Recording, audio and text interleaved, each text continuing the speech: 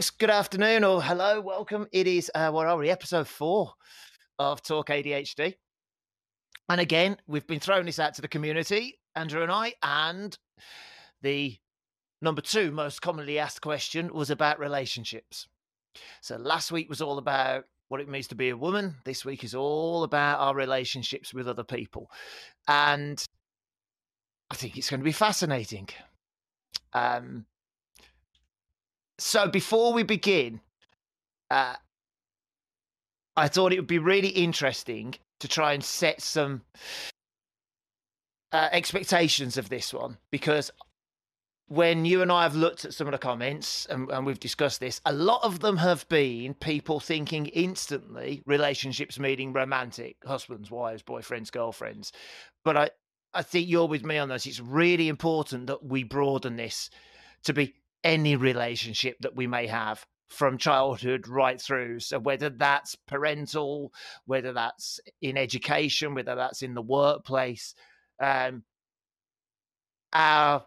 communication differences, shall we say, impact every relationship we're likely to have and every interaction that we're likely to have. So we've got some fantastic questions that have come from the WhatsApp community, but it's important to say, I think you and I have probably got a duty of care, if I use that phrase, to make sure we really make sure this is broad and we talk about all kinds of relationships. Would you agree with that to begin with? I think so, yeah. Intimate relationships are often the key relationship in our lives, but there are other relationships, and we can learn from those relationships as much as we can learn from those intimate relationships, I think. So when we're talking about relationships, we may well draw on relationships with people at work or friends or children. It doesn't just have the learning doesn't just have to come from having a close, intimate relationship with someone. There's more to be gained by thinking about this topic more broadly. Yeah, I totally agree.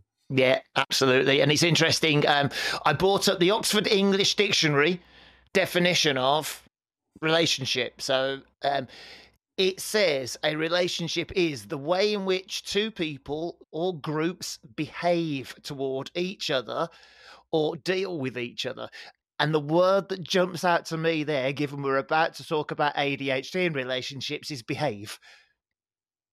Because how early are we likely to have been told that our behavior doesn't match the expectations of that particular relationship? Yeah, and I think it goes even earlier than that. Yeah. I really do. Yeah. So I think it's fascinating that that's the dictionary definition, but we're minutes in, and what we've highlighted is we need to think right back from the first time we start communicating with anyone else, and the interactions of that, and then how that changes and develops, and what we learn as we progress. So it will be really, really fascinating, this. And as ever, this is about trying to do this in an evidence-led way, trying to say, well, what we talk about has evidence based in what we understand of not just ADHD, but communication and the psychology and the psychiatry of what does a relationship mean and how does it affect people.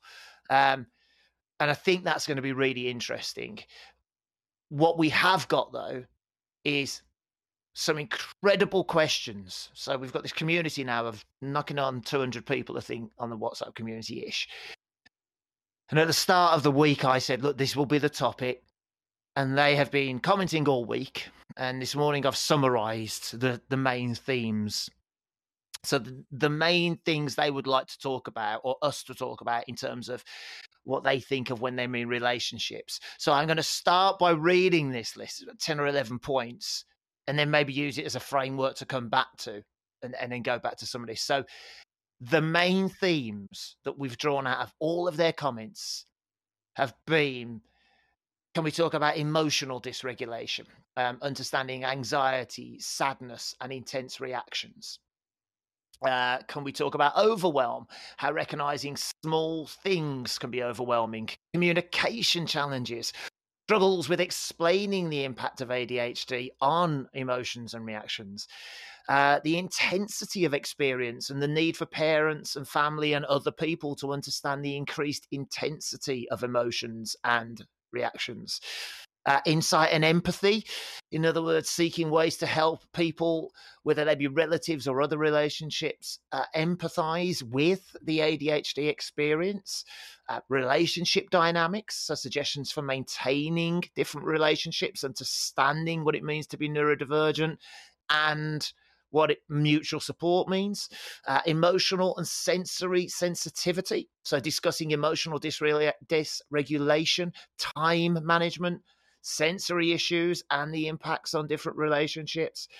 ADHD traits and misunderstandings, so clarifying misconceptions about things like laziness, inattention, and what might be classed as personality traits. Support and coping strategies, the importance of therapy, understanding and external reminders, unique challenges, things like looking at the interplay between addiction, work, school, what kind of reasonable adjustments might we need, and the role of medication, which we've discussed as well. And then one of the biggest things that tends to come up is also, and I think a lot of these will be separate topics on their own, but the interplay between, if our sleep is affected, how is our ability to make good decisions affected, and how does that affect our relationships? Because that lack of sleep and therefore lack of mental acuity can, well, affect everything. But just that list alone is phenomenal. There's 200 people, and out of them, what we've got is a set of common themes. And I would imagine that almost anyone listening who has ADHD will agree with most of those, will have nodded and said, yeah, at some point or another, yeah, that's been a problem. So, first of all, what do you make of that, given that's the common questions? Okay, so those common questions take us on a magical tour around all aspects of living with ADHD, don't they? And living with someone who lives with ADHD as well. Mm-hmm. We can't possibly cover all of that in the time that we've got. People just would stop listening. But there's so much, and the community are right. This all interfaces and meshes together, and I think over the coming weeks, as we start bringing in other questions that people have asked, the one that leapt out, I was on a message this morning, was sleep. We really do need to do an episode on sleep, and relationships do impact on sleep. My relationship impacts on my sleep. We're both hyperactive, and we wake each other up. But there's so much here that I think this is going to be an overview. That's all we can hope to bring. And sadly, there aren't any convenient graphs, and there isn't chemistry or a little bit of biology, but not a great deal to sit comfortably in and say, here's a chart that shows this. This is a different kind of science. So I'm not a psychologist. I have an understanding of psychological theories, and there's some psychological theory we need to talk about. But I think this is going to meander rather than potentially answer everyone's questions on relationships. And hopefully this will be a springboard to a sort of subset of podcasts about relationships. And I agree. So it feels a bit like we've covered those really key biological topics on the podcast in the first 3 main episodes, and now we're really getting into the nitty-gritty of this is more complicated. This isn't just a dopamine disorder. This is a human experience. And so far we've looked at that human experience with ourselves. This episode, we're starting to reach out and say, how does that then impact on how we relate to other people and their human experience, and vice versa? I've done some reading. There's an interesting new qualitative study. So instead of using numbers, researchers talk to people about their understanding of things. And there's a nice study from this year that I'll hopefully be able to draw on and relate that back to the conversation. But I don't know, where do we go from here? I've got some attachment theory we can talk about. We've got lots of questions. How do you want to take it forward, Matt? Okay, so I was trying to, when I was trying to summarize all the questions, I was trying to pull out the main themes. And by I mean me and Monty, who's my personal AI robot secretary, right? And I was trying to figure out, okay, so what are we asking here? Because a lot of those questions could all be answered together as well as separately. There could be individual podcast episodes. What jumped out to me, and I asked the question to see if I was right, was what were out of that list, what were the common themes? And then from those common themes, which was the most common one that seems to cause us a problem? So the most common themes that jumped out were communication difficulties, for sure. How forgetfulness impacts us. So memory issues and what that causes. The big one I think that jumped out was being accused of, or people feeling like we're not paying attention. And there's a big piece on that I think is worth talking about. The impact on conflict resolution. And again, if we broaden this outside of romantic relationships, that conflict resolution piece, I think, is really important. Difficulties in carrying out daily responsibilities. Why have you forgotten to do X, Y, or Z? And then the emotional regulation challenges. So when we are told you haven't, why didn't you? What does that cause? All of those points, I think, are really, really valid, but are a good starting point to lead off to. But I think what you just mentioned is important. I think going backwards a little bit into the theory of attachment. And the reason I think that's interesting, and I don't know if you've seen this in practice as well, but I was teaching earlier this year. I was doing some training for a charity, and there happened to be that they employ a clinical psychologist who used to be a pediatric specialist within ADHD and autism. And we had a fascinating discussion. And she said, in her experience, most young girls particularly were more often diagnosed with attachment disorders in young age before ADHD was ever considered. Now, I think that's a really important coincidence. The fact that the first thing that you went to was, should we talk attachment? And that seems to have been what she was saying. So let's, if it's all right with you, talk attachment. I'm not very well versed on this. I understand it, but where does that come in? How does it come in? And I guess how early for you? Okay. That's again one of those multi-layered questions that you have a habit of asking me. It's like I do it on purpose, isn't it? Yeah, isn't it? So attachment theory is mostly founded on the work of John Bowlby, right? Who asked the question, why do we attach to people? What's that for? What happens and as relationships develop? So it's very much looking at those very, very early relationships. Before we're even aware of ourselves, we have relationships, and usually, and I have to speak generally, so I'm not disrespecting people who've had difficulty with parents. We have to talk about the biology first. So that first attachment tends to be a maternal attachment, doesn't it? That it's why midwives encourage skin contact when a newborn baby is born, to make that bond, make that connection, and from that, we humans have experiences. So previously we've talked about genetics and we've talked about biology and things that happen before we're born. But as soon as we're born, we're having social experiences, and relationships are social experiences. So as we're developing in infancy, we learn from initially biological parents. Sometimes that changes to another caregiver, but that primary caregiver teaches us things about attachment. We learn that we can count on them, that we can't count on them. And that provides the foundation for every other relationship, not just those ones reaching out, but we also have a relationship with ourselves. And that was something that I kept coming back to when I was thinking about this topic of relationships, is what's the most important relationship that we have? And I hope that this idea will continue through our conversation, because in situations of conflict, we must first consider our relationship with ourselves.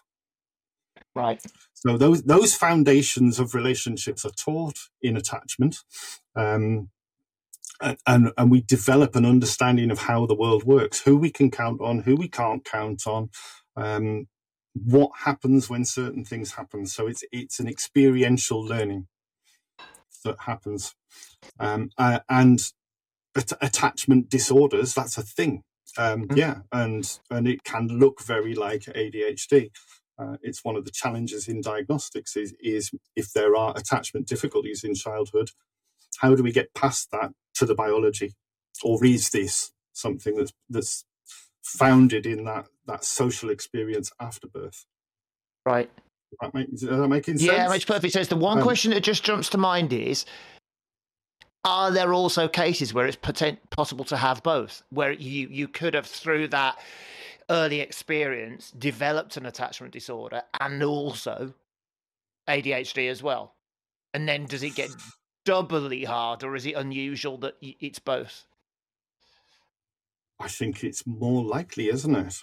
Right. We have to look at the heritability of ADHD. We are, if we're living with ADHD, we're likely living with a parent who has ADHD. Right. Okay. So there's a relationship challenge that's impacted by ADHD straight away. Yeah. So yes, absolutely, bad things happen to people with ADHD just as much, if not more, than the typical guy on the street. And that's something I've often said in team discussions around, is this an attachment disorder or is this ADHD? It's something that we clinicians wrangle with all the time, because if it's an attachment disorder, then there's no amount of medication really going to make that much difference. But if there is an attachment disorder in the context of ADHD, yes, it will help. The medication will help. So attachment is one of those key diagnostic debates that we often have, and have to go digging into history to work out, were the issues there before the attachment issues came about, because that then pins it down to ADHD. Okay, so if that's the start point, then and one of the things that came up in the sort of the prep I was doing was how early, because you mentioned about way before we have real awareness of ourself, but in our own relationship. So from what age, typically, if we take atypical brain and ADHD aside, but from what age do you think we begin to be aware that aware as a human being, if you like, of feeling supported, not supported, nurtured, not nurtured? Or is it so vastly different and personal? It runs deeper than that. Yes, that happens. Right. And that happens in child development. But to say that's when it starts, you're missing something. Okay. Because there are those basic needs. I've talked already about delivery suite, skin contact. As a baby, newborn baby, we're not aware of having that skin-to-skin contact, but it connects with us. It connects with us. We're not aware that, 3 months old, we lay crying in bed because we wanted a drink of milk and we didn't get that. We're not aware of that, but it had an impact. Yeah. So we get these layers building up of understanding, and that's the foundation of psychology, isn't it? That's what psychologists will do, is explore those experiences, and with the benefit of hindsight, look back and think about the response we had as a vulnerable child to things that didn't go well in childhood. I don't want to spend too long on this, but I've just made perhaps either a mental jump that's right or a mental jump that's wrong. And this is to the parents who hear this. Please comment on this. This is going to be fascinating for me. You just explaining again skin on skin and how that affects the child, the infant. I just had a very vivid image of a young mom, newborn, first child perhaps, with either diagnosed or undiagnosed ADHD, all the hormonal changes that Sarah was talking about last week that she's just been through for 9 months plus, all the ADHD effects on that or changes with that, suddenly potentially struggling with postnatal depression or the onset of, and also ADHD overwhelm, and not feeling able or capable to give, whatever that means, that level of attention, care, support to that infant. Not through lack of want, but just because it's too much. And I wasn't prepared for this. And again, now my brain's going relationships back. What was their parental relationship? My head has just gone, oh my God, maybe. And this was a question somebody asked me the other day. Do you think more ADHD women are at risk of postnatal depression? Maybe there is something in that. And maybe, therefore, that does affect the child going forward because, again, it's the relationship with the parents, the relationship that's not formed early. But it's not I don't think it's a deliberate. If anything, it's far from it, but just without the capacity to do anything about it. Does that make sense? I just couldn't help that image while you were talking, and it's quite sad to think that might be the case. I think that really hammers home the enormity of the topic here. It's so comfortable, convenient to reduce things like the medical model does to a diagnosis, to treatment, to understanding fluctuations in hormones. Actually, when you get to the human experience of that scenario you just described, it challenges our relationship with ourselves. Overwhelm is about challenging our relationship with ourselves. I can't deal with this. Yeah. That is a statement about my relationship with myself, if I say that. Yeah. And then you can take it a step further, can't you? If that person has a partner and their partner is saying, why aren't you able to? Why aren't you doing? You should be. Social expectations, perceptions of what being maternal would look like, and they're not being met, and the person can't. Oh, man, it's just, as you say, the enormity of that. But I'm beginning to now wonder whether, again, it's how regularly that may be happening and being missed. Because what midwife, what midwife's got to come round into a newborn mom and say, oh, you're struggling, and think ADHD unless they have got ADHD in the family or experience of it. So, yeah, that responsibility tends to fall on health visitors. Yeah. Sorry, that's right, yeah. And sometimes social workers as well. And it is, the awareness in those sort of further removed allied professions does need to be improved. We do need to work on that. I've seen some horrific decisions made because of a lack of understanding of exactly the type of scenario you're describing. Yeah. That breastfeeding mother who back in the day we wouldn't medicate and really, really struggling, just taking that as this is a mum who is struggling, not this is a mum who has ADHD, took medication for it before pregnancy and has absolutely soldiered through pregnancy, and now the ADHD specialist is saying, I'm not comfortable to prescribe you medication while you're breastfeeding. So more tension, more pull. And that happens all the time. I think most mums living with ADHD can connect with exactly what you've just said, that scenario of wow, this is overwhelming. Because I think most mums who don't have ADHD would say, that newborn baby, that's overwhelming. Having a newborn child, it changes the world forever. Oh, yeah. Becoming a parent changes everything. And let's be realistic about this as well. It changes your dynamic and your relationship with your partner straight away. You know, if that relationship is therefore straight, yeah.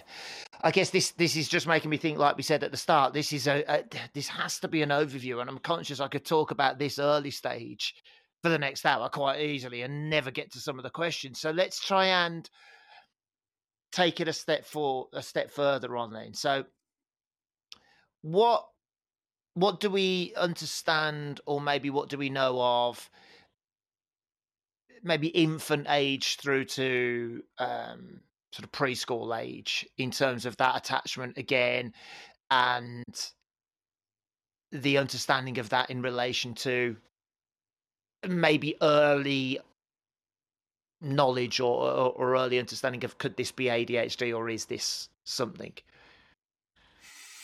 Okay, so the development of self-awareness starts with I am the whole world, doesn't it? That as a newborn baby, I am the whole world, and everything revolves around me. And then that awareness grows, and we start to understand I'm not the whole world, and we start to see other people. We start to recognize ourselves in the mirror. There are all sorts of signs that we're starting to develop awareness of more than just us.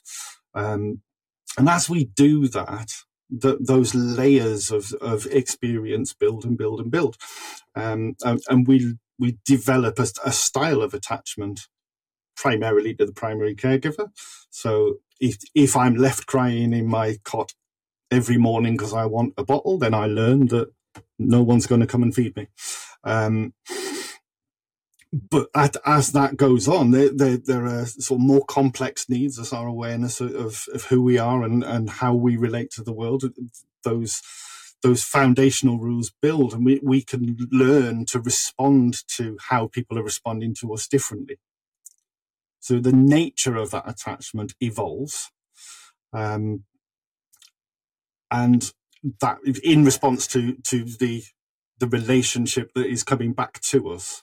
And we can learn different things. We can learn to worry that no one's going to come and feed me. Yeah, and we can learn that I get shouted at if I cry because I want a bottle, so I just keep my mouth shut.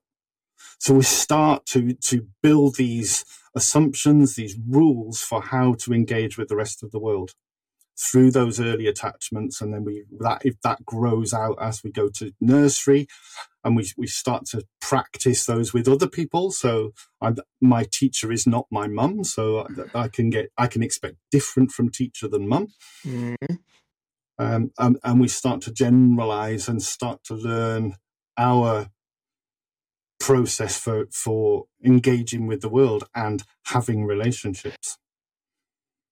Is that maybe one of the earliest points in our relationships with other people where we might see what could be defined as, and again, I'm looking at some of these things, the emotional regulation challenges, if we are wired to respond differently? Well, yeah, because before you learn to regulate emotion, you experience emotion. Yeah. So the distress of lying in that cot crying for a bottle is an emotional experience. Yeah. Yeah. So the adaptation to that attachment style, how we as an individual baby deal with that, defines how we regulate our emotional response to the fact that we want a bottle and we're not getting one. And it builds up layers upon layers upon layers, like geology. I was going to say that starts building your internal history, doesn't it? And your perception of, you know, it's a phrase I use a lot, maybe because it's the if this then that, isn't it, of life? It is. And those rules and our emotions, one of my sort of go-to phrases, our emotions are like shortcuts to quite complex series of thoughts. Yeah. So if I feel sad, I'm behind that feeling, which, you know, that happens here, but up here, there are a lot more complex thoughts that are attached to that. So we have these feelings which give us shortcuts to groups of thoughts. Right. So yeah, the relationship between thinking and emotions is there. Once again, psychology, because that the third part of that triad is behavior. Yeah. So yes, There's we are that word again, right? Knee deep in psychological theory here. All right, okay. So let's try and not go too much deeper than these, but I guess it might be unavoidable a bit. So let me take this a step further mentally then. Okay, so that's the first time when we maybe start to build those layers. We get our perceptions of what happens when I show emotion. We start modeling, to use the word behavior, or what we think is expected behavior. But then we can now, I guess, look at when we go into the school system, when we start our school journey, and when we first are truly overstimulated, overwhelmed, sort of, if you like, almost disabled by that overwhelm, and yet someone, an adult, a caregiver, has an expectation on us that we can't meet. That could, I guess, be the first real times where we are left feeling, I don't know what just happened there, but I know I ended up in trouble. Yeah. And that, again, imprints on your brain, doesn't it? It puts an imprint in your brain of, well, when that happened, I responded like that, and that was the result. And I guess this is the root of where we can build resentments and where we can build frustrations and where we can get confusion if we haven't got people that can explain it to us or us to others. Yeah. As kids. Yeah. So as you were saying that, I was thinking about a Roomba. You know, these computer-controlled Hoovers. Yeah. Yeah. So machine learning it learns its environment and it responds to it, and it learns the best route to clean that room. Yeah. But at first it has to bang against the table leg and it has to bang against, Yeah. And over time, the computer program learns where the table leg is, where the chair is. Yeah. Sometimes it expects the dog to be there, but it's not. Yeah. So over time, that program learns where the floor is and where the furniture is so that it can guide the Hoover around. And there's some of that here. And this is what happens when your child first goes to nursery and starts encountering other people's programs and bangs into them. Yeah. So what you described was encountering a table leg. So you go to nursery, you encounter a social situation that you've not had before, and your whole code has to be rethought.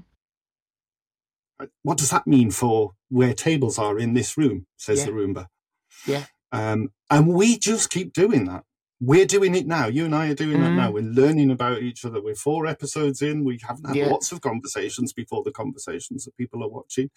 And our working relationship, the way our conversations are evolving, is all happening in the context of my life before we met and your life before we met. And it's just come together into this. Yeah. So it's interesting. There's that Roomba type learning, which never stops, does it? And again, I know someone at this point has already, the word somebody thought of is masking. Is this where we could say kids learn to mask, young people learn to mask? Because if I do that, I'm not going to get a result that's positive, so I'll copy, everyone else, right? And it's a really important phrase for me because of a very, very personal experience with our oldest son, if I'm able to. If I can copy, so my machine learning doesn't feel like that fits.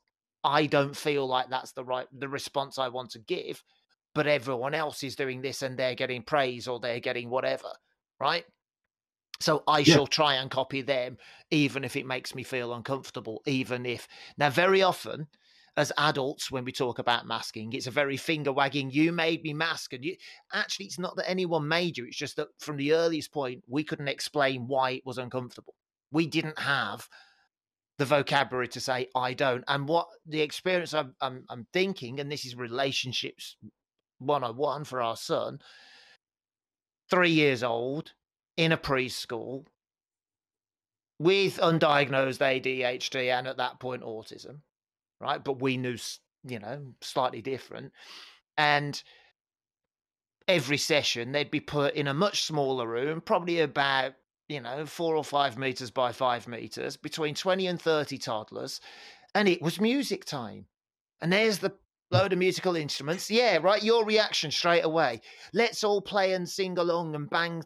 Right now, there is our son who hasn't got the ability at that point to go, actually, I'd much rather not, because this is hell. I'd like to go and play with the cars, right? And he's forced to go in, and the doors are shut, and you sit on my lap. And we suddenly go from, in a matter of weeks, a toddler who's toilet trained, happy and comfortable, to a toddler who is on cue soiling himself when music time is mentioned, who is crying, who is screaming. And instead of that need being met, instead of that emotional response he was displaying being met by an adult with, okay, this doesn't seem right, it was met with us being called in, told he was the singularly most naughty toddler the nursery leader had ever met, and with him being expelled, for want of a better description. Now, that in itself was a complete breakdown of a relationship at that age. That was one of his first relationships with an authority figure that wasn't a parent, one of his first opportunities to feel, okay, an adult will help me if I feel an emotion. And it wasn't.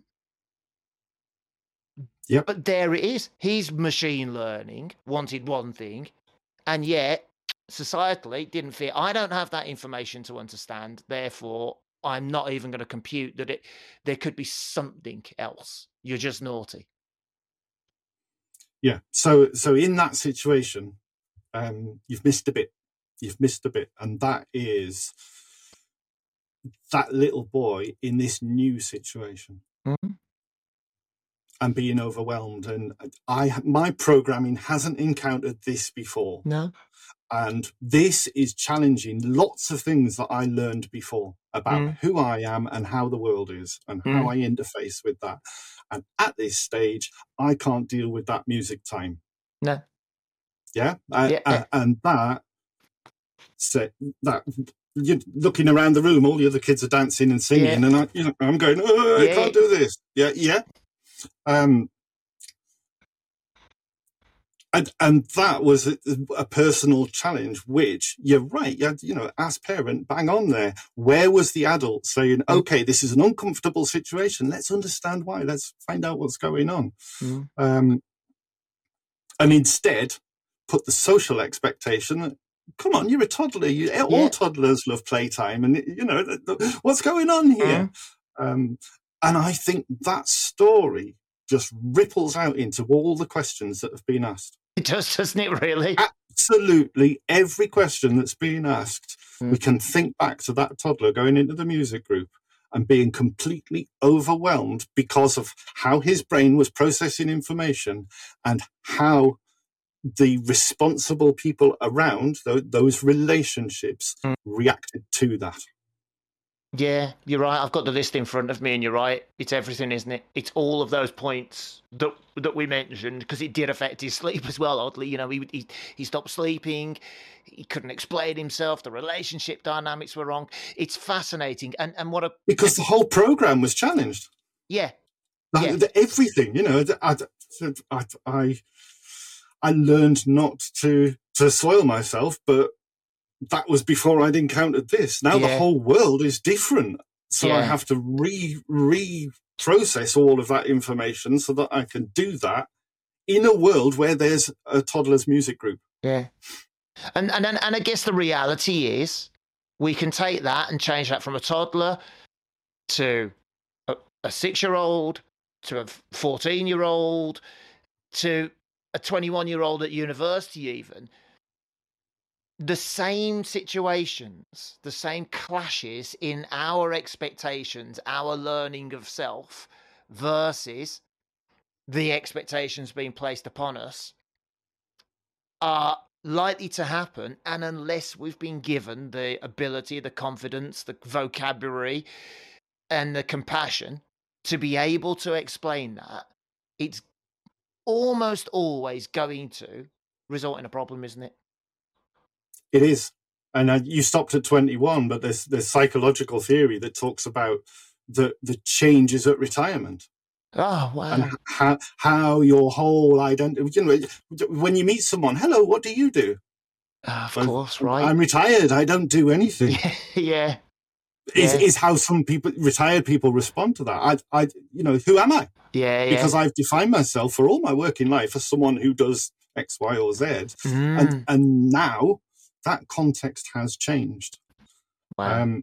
So there's something here about the connection between relationships and how they are a proxy to reach out into the world. It's a safe space, isn't it, a relationship, to start practicing and dealing with the discomfort of the challenges that come to us in life. Yeah. And again, I'm now thinking about my own relationship with Catherine, my wife. I met her when I was 18 and a half. She was 17. We've been together ever since. Now, I didn't know anything about me at that point. She didn't know anything about herself at that point. And we'd not had 2 kids with diagnosis of anything. So we were just, as far as we knew, fairly normal teenagers. Right. But we talk about this often. There were signs about social anxiety and about lack of attention and about behavior that were always there, but we didn't have the knowledge of what it went. But it affected our relationship as teenagers and as 20-somethings and as 30-somethings. And because my unmet ADHD presented so severely and we had no filter for it, bless her, she lived with, and it's her word, not mine, for years, a hurricane. She lived with, the walking embodiment of chaos with no explanation. Literally no explanation. And again, now I look at that list and go, yeah, every time we would have argued or she was depressed and upset with me, it all came back to all the rest of the questions our community have sent. If I had the ability to go, oh, well, you see, it's this, maybe, but I didn't. I had no answers. But interestingly, and this is, I think, where addiction potentially can come into this and other challenges, self-medicating as well, the less I could answer, the more I ran away from having to by doing other things. So we were both self-medicating unmet needs, ADHD, autism. We were both doing it. We were both heavy smokers. We were both heavy drinkers in our mid-20s, right? And we'd have just said we were really social, but actually we both have said long since after, no, it was just stimming and self-soothing. But for me, it just escalated. It was a I can't cope with this because I can't explain it. So actually, if I'm doing that, I don't have to think about it. Now I know that. It's horrifying. Now I know that. Oh, my God. But all of the questions we've been asked filter into that. So it's fascinating that this can, and probably almost certainly does, all start so early. And it comes back to something we spoke about before, which is education and communication and empathy and understanding. Yes, this podcast is our attempt at trying to do that. But boy, oh boy, I'm sure you have in practice, and I certainly have in my professional career now, met so many people who are struggling in relationships, have struggled in relationships, and feel like I can't answer these questions. I don't have answers for you. And that's... It's hard, isn't it? Yeah. It's very hard, and it's a minefield as well, because so far we've spoken about relationships as if we are the child in the music group. Yeah. But there are also the nursery nurses that dealt with that situation. Yeah. They brought their experience. Yeah. And they had a different perspective. So the relationships, there's this really reductionist The word I use a lot because it helps, it tidies things up. There's quite a reductionist psychological theory that reduces relationships down to almost like an economic exchange. Mm. I'm in a relationship with you because I get something for what I give. Yeah. It's always sat uncomfortably with me, that theory, because I think relationships are more complex than that. But at that foundation level, there's something in it. We don't maintain relationships with people usually who are detrimental to our lives, unless they're bringing something positive as well. So when you were talking about you and Catherine in your mid-20s, yeah, there was all that chaos. I don't know, but you told me there was. Yeah, there was, yeah. But there were things, there were paybacks for both of you that made that bond work. And that relationship has evolved because you've both worked at it. Yeah. You've both accepted that sometimes things go wrong. Sometimes it's not all hearts and flowers, that actually the challenge in a relationship, and I speak from my own personal experience here, that the challenge is it's not when it's going well, it's when it's going wrong. Isn't that true? And how that connection survives those challenges is a measure of a strong relationship, in my mind. Oh, I completely agree. Okay, I think, because like we said, I know we can't go massively in depth, but I'm conscious that this list again in front of me, I wonder if between you and I, we can look at some of these and maybe either, group them again. A lot of them are regularly occurring, right? A lot of these things regularly occur. And like I said, if you group them, we're talking about, why do we find it? Let's start with the question. Why do we find it a challenge in terms of communication in our relationships with others? What is the fundamental struggle that most people encounter? Now, I think that's a massively multifaceted thing. But if I think about me, and I've seen the detail of the questions everyone's asked, obviously, on the group, a lot of it is about several things for me. It's because we don't understand ourselves well enough to be able to feel we can explain ourselves to anyone else. Because we think that if we try, people will think we're just making up excuses. You're just trying to get yourself off the hook, right? There is that. Or you're not going to be believed. And I think the biggest one for me is that because we feel like if we do that, we are, what's the word, exposing ourselves more than perhaps we ever have. Now, in certain relationships, that shouldn't be a problem, but there is a certain amount of exposure of saying, look, actually, regardless of what you may think, I am struggling. It's the same in work relationships when people don't want to ask for help at work. There is an amount of bravery it takes to say, I am struggling here.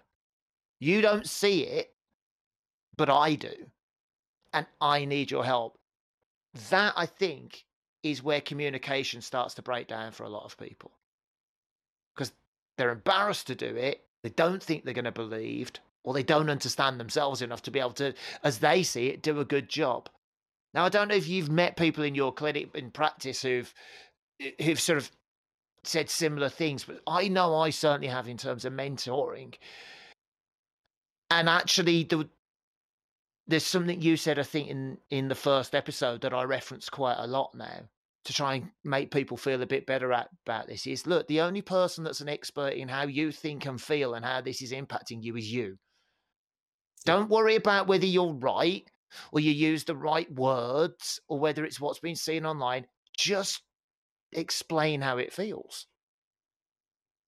You can only you can only start by trying to do that because you know. But communication, we hear it all the time, communication breakdown. That is huge, I think, for a lot of people, me included. Yeah. So communication's a two-way process. It's never about one person miscommunicating. No. That doesn't happen. communication doesn't happen because one person does not communicate effectively.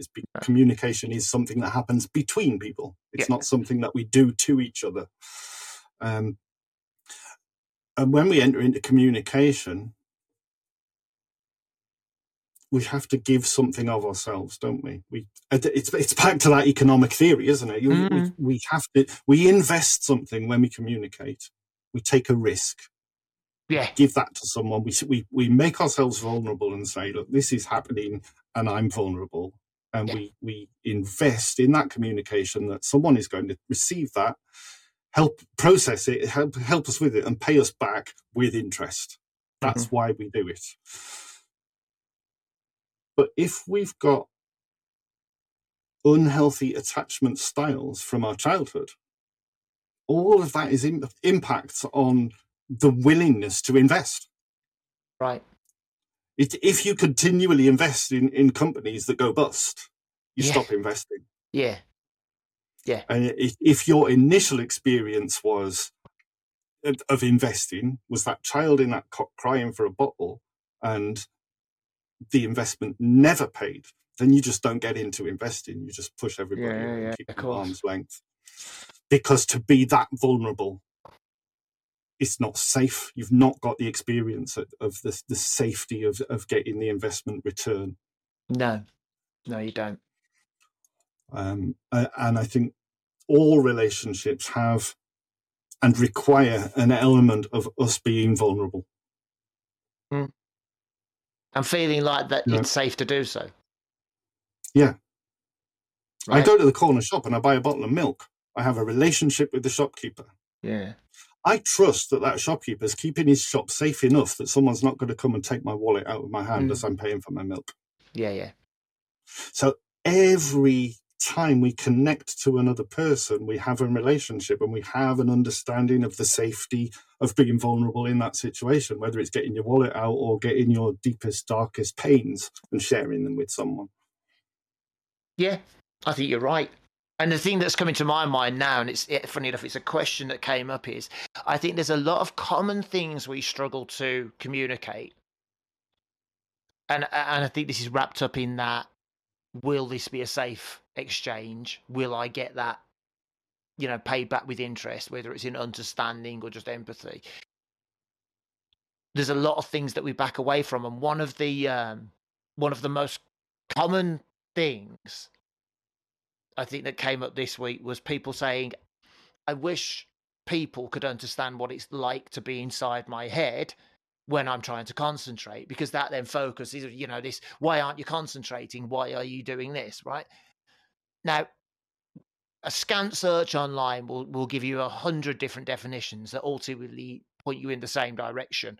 For people with ADHD, it can feel like a cacophony at all times, and you're trying to filter through everything and not knowing how to do that. So this might be a bit of an opportune moment here. I was asked by the group if there was something we could do by way of an example that partners or those without ADHD could listen to or see that would give them even the smallest sense of, this is what it feels like sometimes to be overwhelmed, anxious, emotional, and trying to communicate at the same time and listen and have a useful conversation, right? So hopefully technology will not fail me. I have created a little video. So before I load it, this is for everyone that doesn't have ADHD predominantly and those that do. It is just under 40 seconds, this video. And the only challenge is I want you to watch it. And at the end of it, in the chat, please send this if you watch on YouTube or emails. I want you to tell us, what was the man on screen talking about? Pay attention to him. I don't want you to pay attention to anything else. Pay attention to the man. That's all you can see. What is he talking about? So you've got 40 seconds to figure this out and tell us the answer.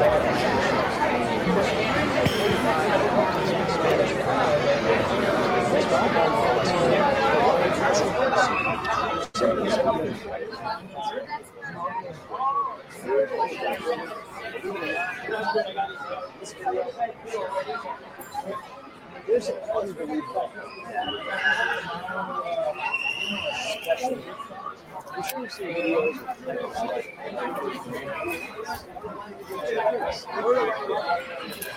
the reality. Those videos are not real. They're clickbait. Full stop. I'm going to speak to you honestly. So there's your question. What's he going to speak to you honestly about? Tell us. Put the answer down there. And then think of it in these terms. There are points in almost every person with ADHD's life where overwhelm, whether it's the day at school, at work, a social engagement, trying to talk to your partner has become so much that it feels something like that inside. And then if we are being asked question upon question upon question, even if it's a simple thing, there is a high chance we're not going to be able to not just communicate why we can't do what we're being asked to do, but also why it's so difficult. And I think that, for me, is a big point of this. It's being able to say, can we just stop? I need to reset. I need to go and do something else before I can do this. It's that level of, like you say, two-way communication. That when it reaches that point, imagine being a child at school, and it happens. I remember it. Imagine being at school and trying to concentrate on what the teacher's saying when it feels like that. Then imagine trying to explain to your parents why your grades are slipping. You can't say what it felt like that, but this is the reality of when communication fails us, not because we can't communicate, but we don't have the examples. We don't feel we'll be believed. So we know communication's an issue. It's something to dive into. Before we move on, Matt, I need to say something to the people you've just been talking to. Because everything you've just said is fair. It's absolutely fair. But those who don't have ADHD, who just watched that video, I'd like to ask them, how many of them switched off? Oh, yeah. Because the noise was too much. Yeah? Yeah, great question. How many of you actually just went, nope, I'm not listening to that because it's nonsense. I can't pick out what's going on. People with ADHD can't do that. We don't have the luxury of being able to say, no, I'm not taking that. So that idea of saying, yeah, I need to get somewhere quiet. Everybody that doesn't have ADHD, that just listened to that video, went somewhere quiet in their minds if they became overwhelmed. And if you have ADHD, you can't. You go somewhere else noisy, and it just pings around the room, and without medication to dampen that down a little bit. Yeah, you're right. There is no escape. So for those without ADHD watching this, that gives you a taste of what it's like. But be aware that if it became too much for you, your brain probably said, close that out. And ADHD brains don't. You're absolutely spot on. Yeah, absolutely spot on. And it is fascinating. I've never thought of it in those terms, actually, but you're right. We can't do anything about it apart from suffer it. Yeah. We have to go somewhere else. We have to turn that video off because to even just allow it playing is too much, which is why it's why kids come home from school having masked all day and are difficult when they get home because it's safe. They can go, and the safety of that relationship. So you've got to say, if you've got a good, nurturing, safe bond with your child, and they come home from school, and the teachers are saying, well, he's an angel at school, and they come home and they unload all of this tension from the day. That's a compliment to your parenting. Isn't it just? Yeah. And can you just say that again slowly for all the parents, either with or without ADHD, even if you don't know? Because I know you've gone to the school pickup, you've gone to the gates, or your kids come home and you feel judged. So can you just make sure you say that again? Because that's the single kindest but most important thing I've ever heard anyone say to a parent of ADHD. So yeah, you're a parent of a child with ADHD or suspected ADHD, and you've got teachers saying, model pupil at school, no trouble at all. And then they come home, and every night it's a war zone when they get home. There's no greater compliment to your parenting than that, because you have made it a safe place. You've got a safe attachment where that child can express themselves, be vulnerable, have that emotional dysregulation that they can't do at school because it isn't safe. So if you've got a child coming home from school who at school is managing, but is coming home from school, just every chance that that's a compliment to your parenting and not a criticism of it. Yeah. Let that one sink in. Share that to any parents that you know might not be listening to this, who've had those conversations with you, because never a truer word has been spoken. But how often do we judge ourselves? How often, and I've done it, my wife and I have said it before, what have we got wrong? Why is it so difficult? Why is it like this? And we know this stuff as well and have done for years. But just remind yourselves of that. If they are keeping it together in school, despite everything, you are doing something incredibly well, because they feel like they don't have to do that when the door closes. And then does that actually ripple out into everything we've talked about? You and Catherine in your 20s, that safety that a good attachment, a good relationship can give, often creates the space to express things that we hold to ourselves and don't want people to see. And that vulnerability that we have in a relationship, the more vulnerable we can be, the more rewarding it is, because we can be safe in it. But that's something that has to develop and is worked on, and that's what relationships are, ADHD or not.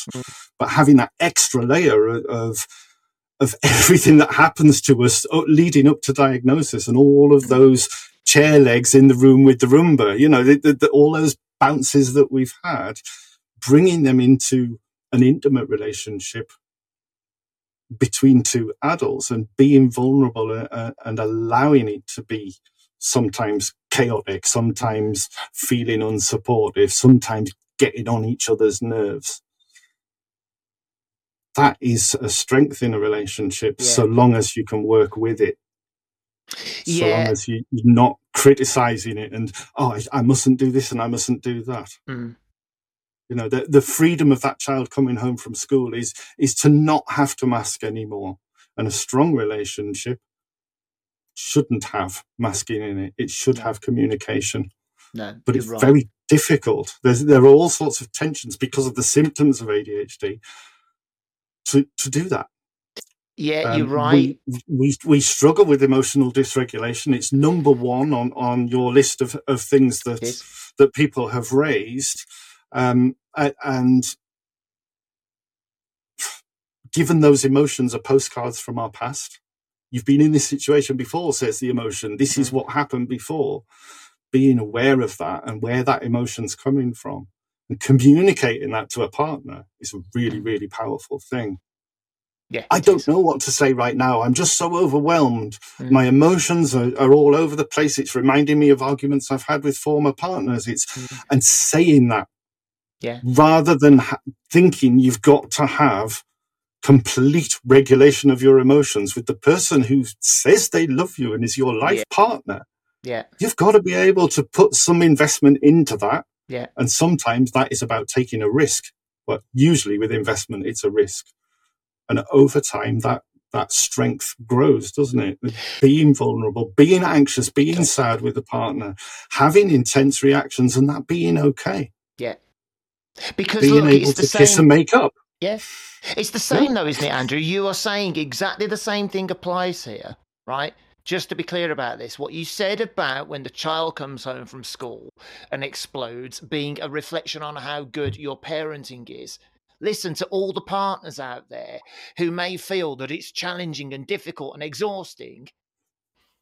If your partner, your ADHDer, your autistic ADHDer, whomever they are, comes home and you feel they're very different to the person that you know they are in public, that's because you give them the space to do that. They are comfortable to do that. They feel able to do that. And yes, whilst there are challenges, and yes, whilst there are things that probably do drive you to distraction, they're in their safe place. And actually, hard as it is, the worst thing as a partner that I think can be done is to then make home not safe, to make it a place of constant attack, of constant challenge. Ask questions. Can we talk about this? Help me learn. My God, if this podcast helps start these conversations, I'm sure Andrew will be, but I'll be absolutely delighted, right? But remember, the strength of your relationship is how naturally themselves your partner is with you. Good, bad, indifferent. That's so important. And you know what? Again, you look at the list of things people asked and you look at the summary. Everything else in the summary, whether it's being organized or not, whether it's being impulsive or not, whether it's how we understand each other or not, can only be done and can only be done well if we, as those with, feel safe in the company of those that don't have. If we feel safe to be ourselves, safe to be a bit chaotic or a bit messy, right? Because I think that the thing you hit upon that's true is this. Whilst we have got things that probably drive you crazy, if you can actually say to yourself, there is nothing they bring that's the opposite of that. There's no good. There's no value to the relationship. You're saying something very different, but I guarantee there always is. There's fun and there's joy and there's emotion and there's happiness and there's all those things that sometimes get forgotten a bit too easily because we focus on, it was a bit frustrating that I didn't load the dishwasher, or remember to put the washing in a washing machine, or, pay bills even. But the understanding of why rather than the action, I think, is important. This is something I say in mentoring, and I don't know if you agree with this all the time. Whenever somebody says X has happened and it's caused this, my reaction always is, okay, let's look at what caused it. What you are seeing is the net result of other. Something else has caused that other situation, but what was it? Where was the overload? Where was the emotion building up? Where was the stress or the anxiety? What caused it and led to that reaction? And if you can understand the cause and the reaction, you can then communicate about it and do something about it. But if you just shout and yell and get upset at the thing, you're never going to understand the why. Yeah. And I think it's important thinking about what you've just said, Matt. You said you a lot. Yeah. In the words you've just said, you. Yeah. And it's that us. You is the plural. It's the plural you. It is. If it is feeling like it's your responsibility and you must do something differently, there's every chance that relationship has some challenges to it. Yeah. Because it should be about us. It should be about we. Yeah. Because when you take the we approach and the collaborative approach, yeah, you both have responsibility. It's like I said earlier about communication. Communication is something that happens between two people, and relationships are something that happens between two people. They are. It is never all one person's fault. No. But there are people out there, and I think we with ADHD are potentially more vulnerable to this. There are people out there who will capitalize on that. I need to do more. I need to be better. I need to, which is a narrative that we are taught at school. If you just try a little bit harder, if you bring those words from teachers into your relationships and you think, oh, if I could just try a little bit harder, I could make them happy. No, if we try a little bit harder, we can make our relationship stronger, but I can't make my relationship better on my own. It's a relationship is a shared experience. It's not something that one person has to maintain. And I say that because there are people out there who are being abused. Yep. There are people who are being manipulated and having relationships used to selfish gain by the other partner. And I think if that's happening out there, then seek some help about that. Talk to people about that, Yeah. And not necessarily the person on the bus next to you, but actually you had to have a conversation with a professional about this. Yeah. Because if a relationship is a two-way process, it's never something that is all on one person's shoulders as a responsibility. And an argument is never caused by one person. An argument is conflict between two, because we're coming from different positions. And if we can take time to dampen down that emotion, calm that down, get things regulated so we can have a conversation about what the disagreement is, rather than just expressing the emotion, which it's valid. I'm not saying don't argue and that a sign of an argument is a sign of a bad relationship. Actually, the arguments are healthy. Yeah. But it's what you do with that argument once you've had that flashpoint. Yeah. Boom, goes the flash. Out comes the impulsive comments, and you say things. You think, shit, did I say that? I didn't mean that. That's not what I wanted to say. I said that to hurt someone. Yeah. But how often in relationships do we say, I'm really sorry that I said that. I said it to hurt you, and it's not what I think. It's what I was thinking at that time, because I was looking for action from you. Saying things like that in relationships can be really powerful, because it's honest and it's vulnerable.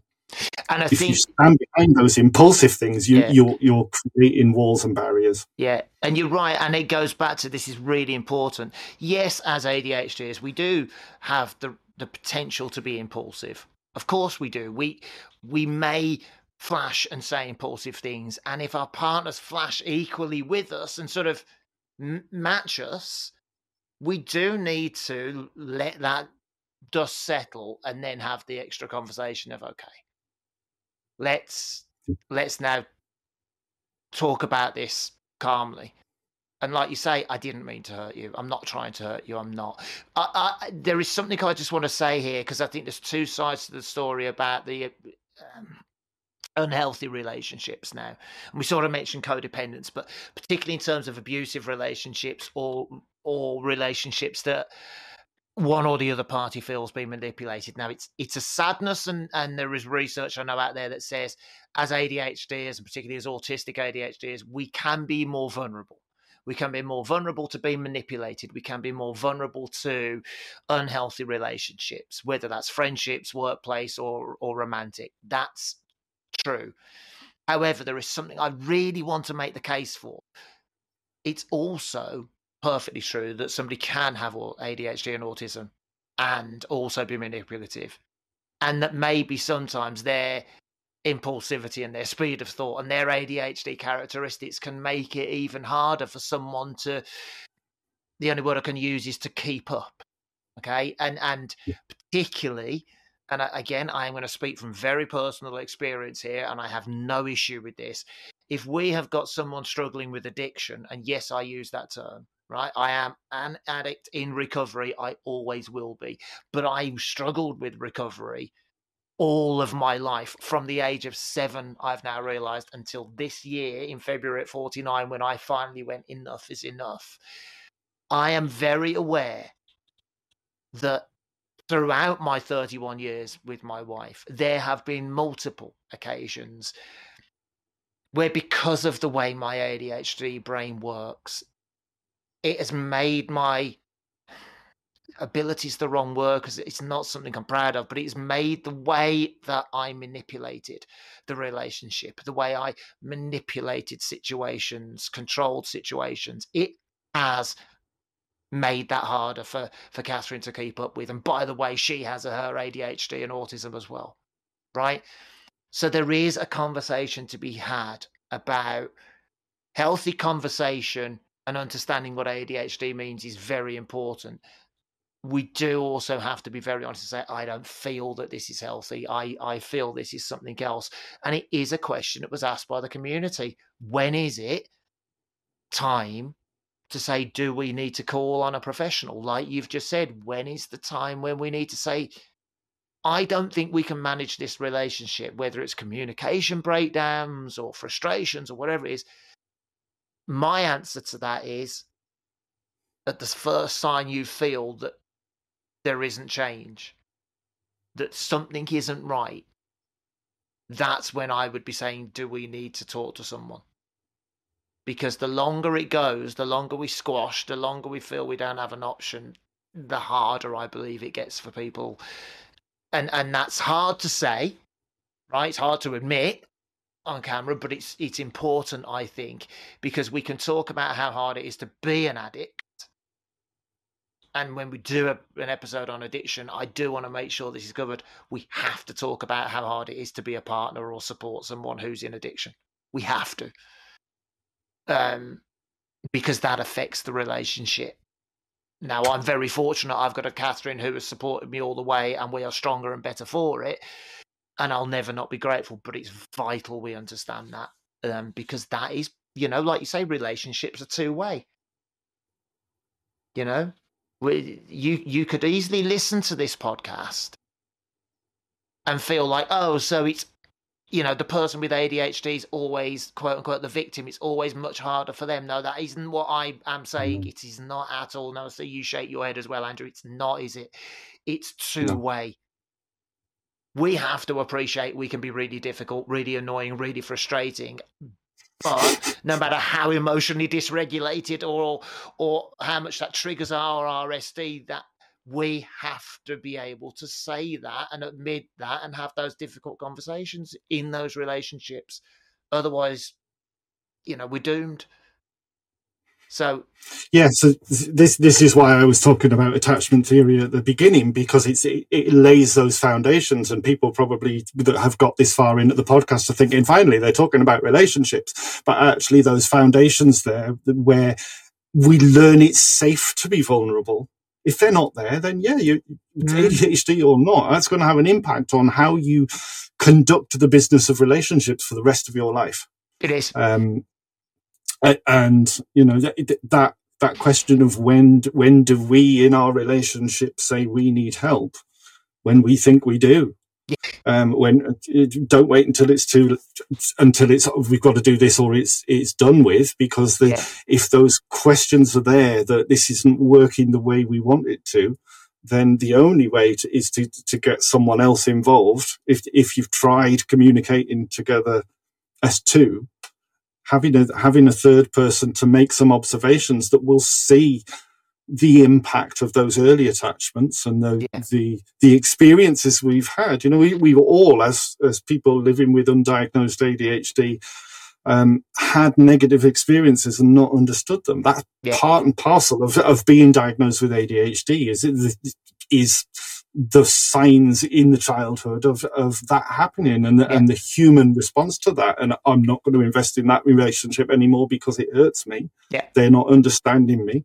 You either build a wall or you get out of there, don't you? No, I completely, I completely agree with that, because you're right. It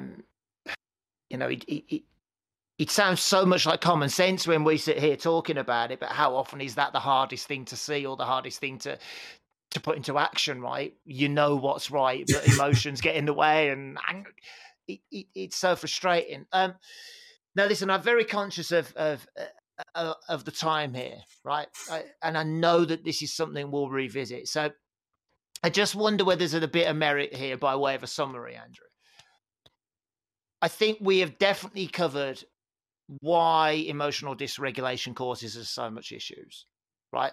It goes without saying that if we've struggled through whatever causes with understanding our own emotions, they may be dysregulated.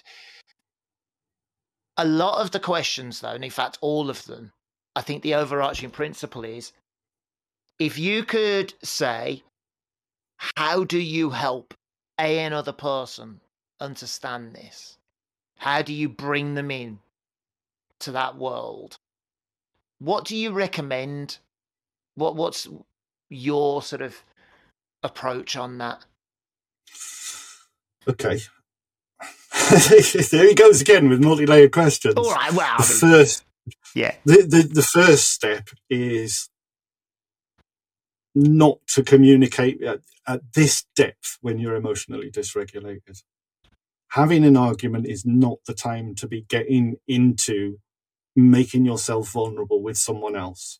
However, if you ask two people having a relationship, whether that be a boss or a wife or a husband or whatever it is, if you can go into that situation and keep it calm and respect one another, that's the point at which you can open up that communication. If it feels safe to be vulnerable, that's the time to put that there. It's about saying, this is how I feel, not you are doing this to me or you are making me. I feel like this about this situation. Very vulnerable thing to say when you're wanting to say, you're doing my head in. No, I'm frustrated by this because X, Y, Z. That, I think, allows communication to happen. It's about respecting one another and saying, actually, I think you're getting the emotions are taking over in our communication here. Let's just take 5 and take a step back and then come back to this.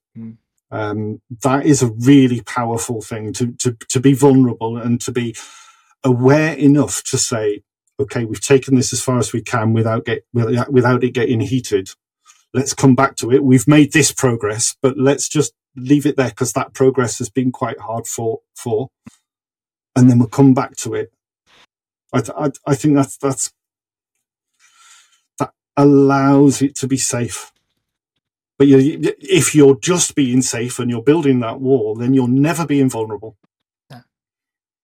And then you have to ask yourself that question: why have I built that wall? Is it to protect me from someone who's going to harm me, or is it to protect them from something that I'm going to say?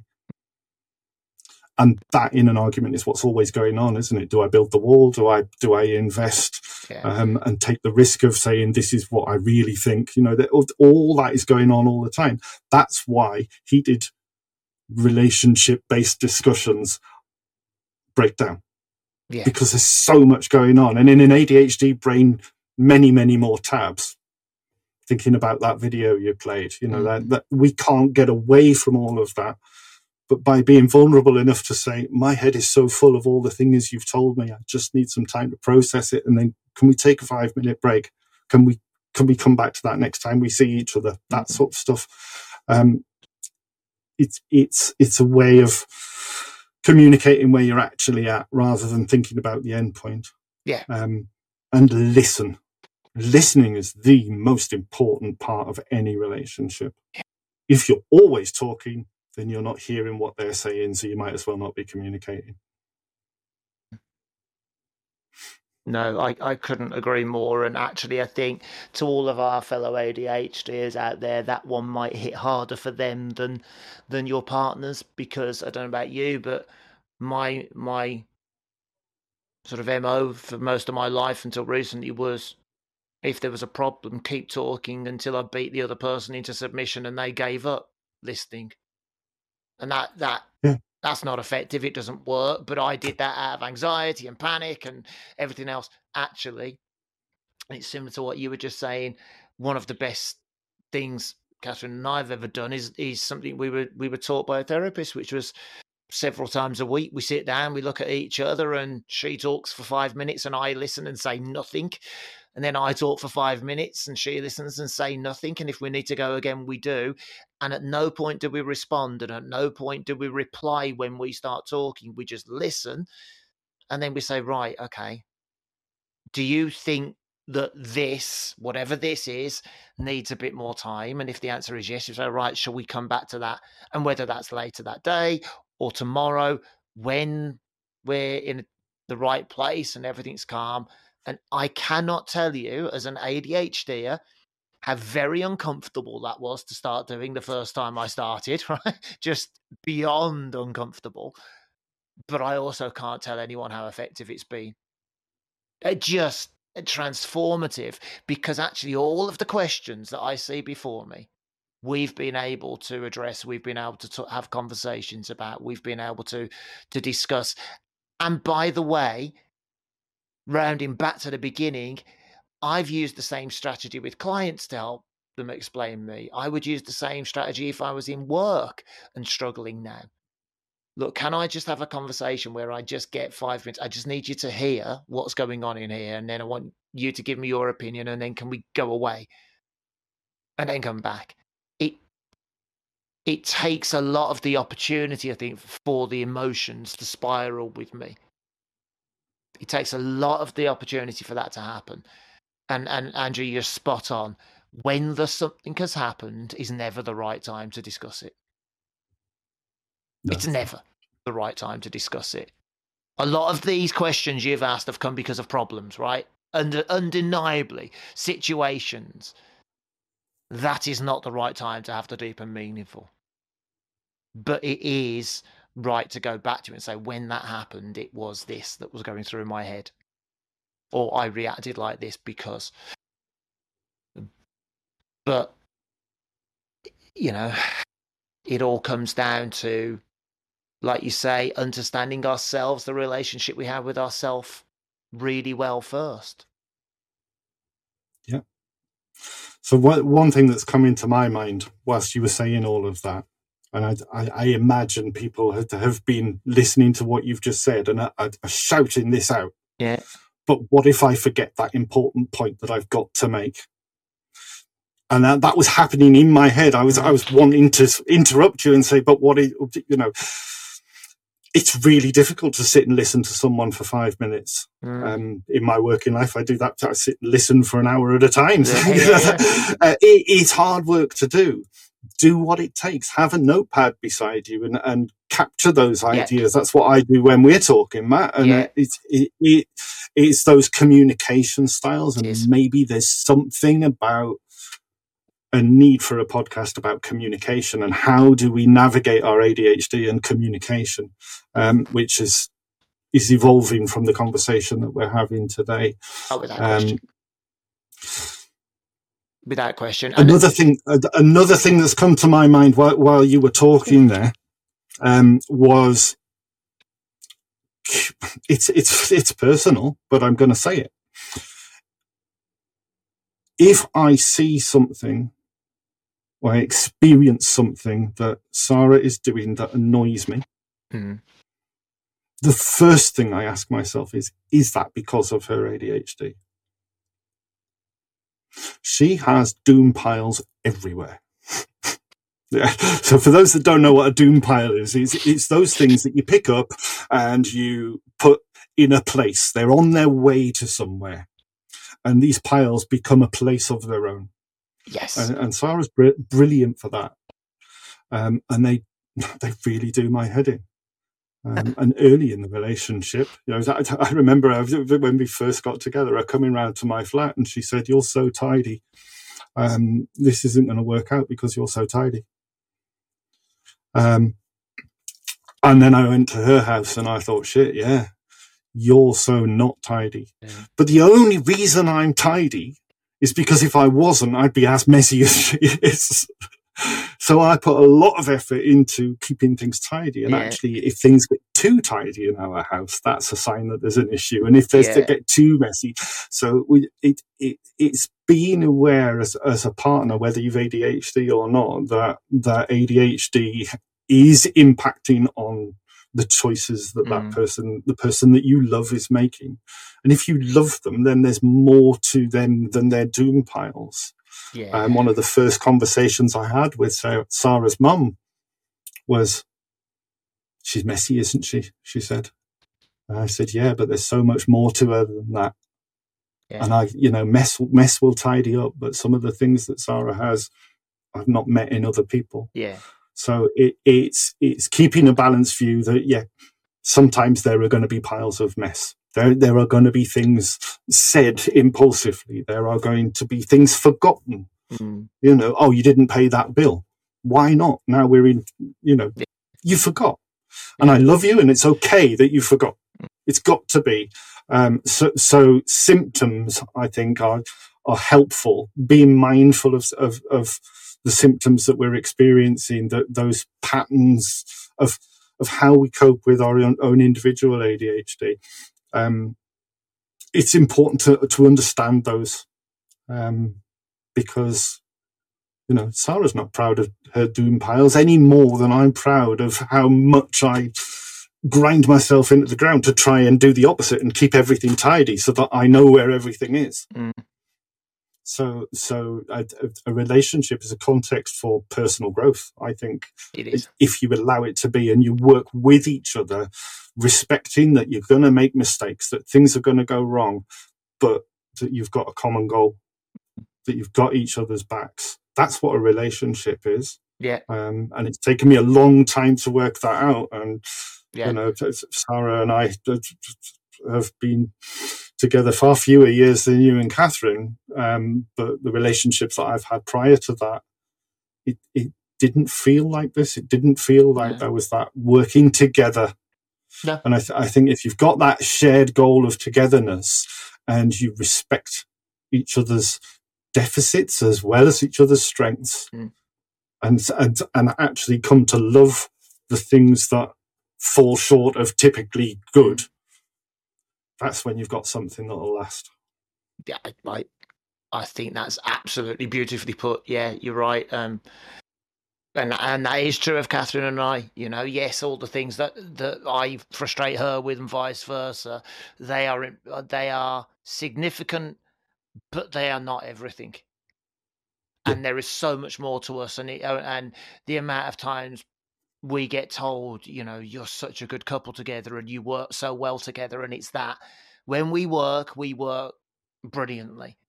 We are that well-oiled machine, and that's what's important. It's that ability to see the good, and to see beyond the issues. And I think the last thing I would like to say to any partners that listen to this is, you know, we're an hour and a half in, and again, it's one of those where this could be 10 hours and we wouldn't cover everything. We will revisit undoubtedly this, but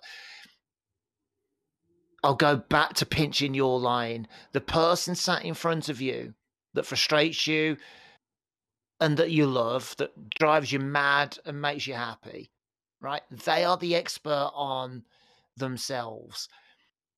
Their ADHD is not an excuse. If they say it's an ADHD thing, it's not an excuse.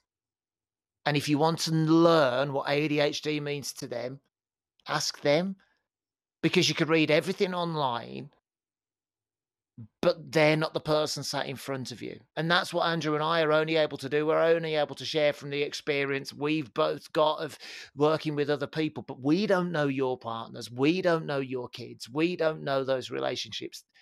Talk to them at the right time and just ask them kind questions. You know, when you do this, is there a reason? What goes through your head? How does that feel? Because I know from my point of view, if I ask Catherine things like that and she does or other people do, I don't feel threatened. I don't feel anxious. I don't feel like I'm being judged. I feel like somebody actually really genuinely cares enough to want to learn. And that makes the relationships even better for me. Yeah. Right. I've nothing to add to that. That's exactly it. Yeah, well, yeah, vice versa. So, folks, listen, there was a lot in that. I will, again, endeavour to put what links we can in, and the video on YouTube will have chapters. If you've enjoyed it, please tell us, let us know in the comments wherever you watch or listen. Please do subscribe. Please do turn on the bell so you know when the next videos are coming out, and share it with people that may be interested in. Again, we are doing this because we have a passion for really good information being put out there.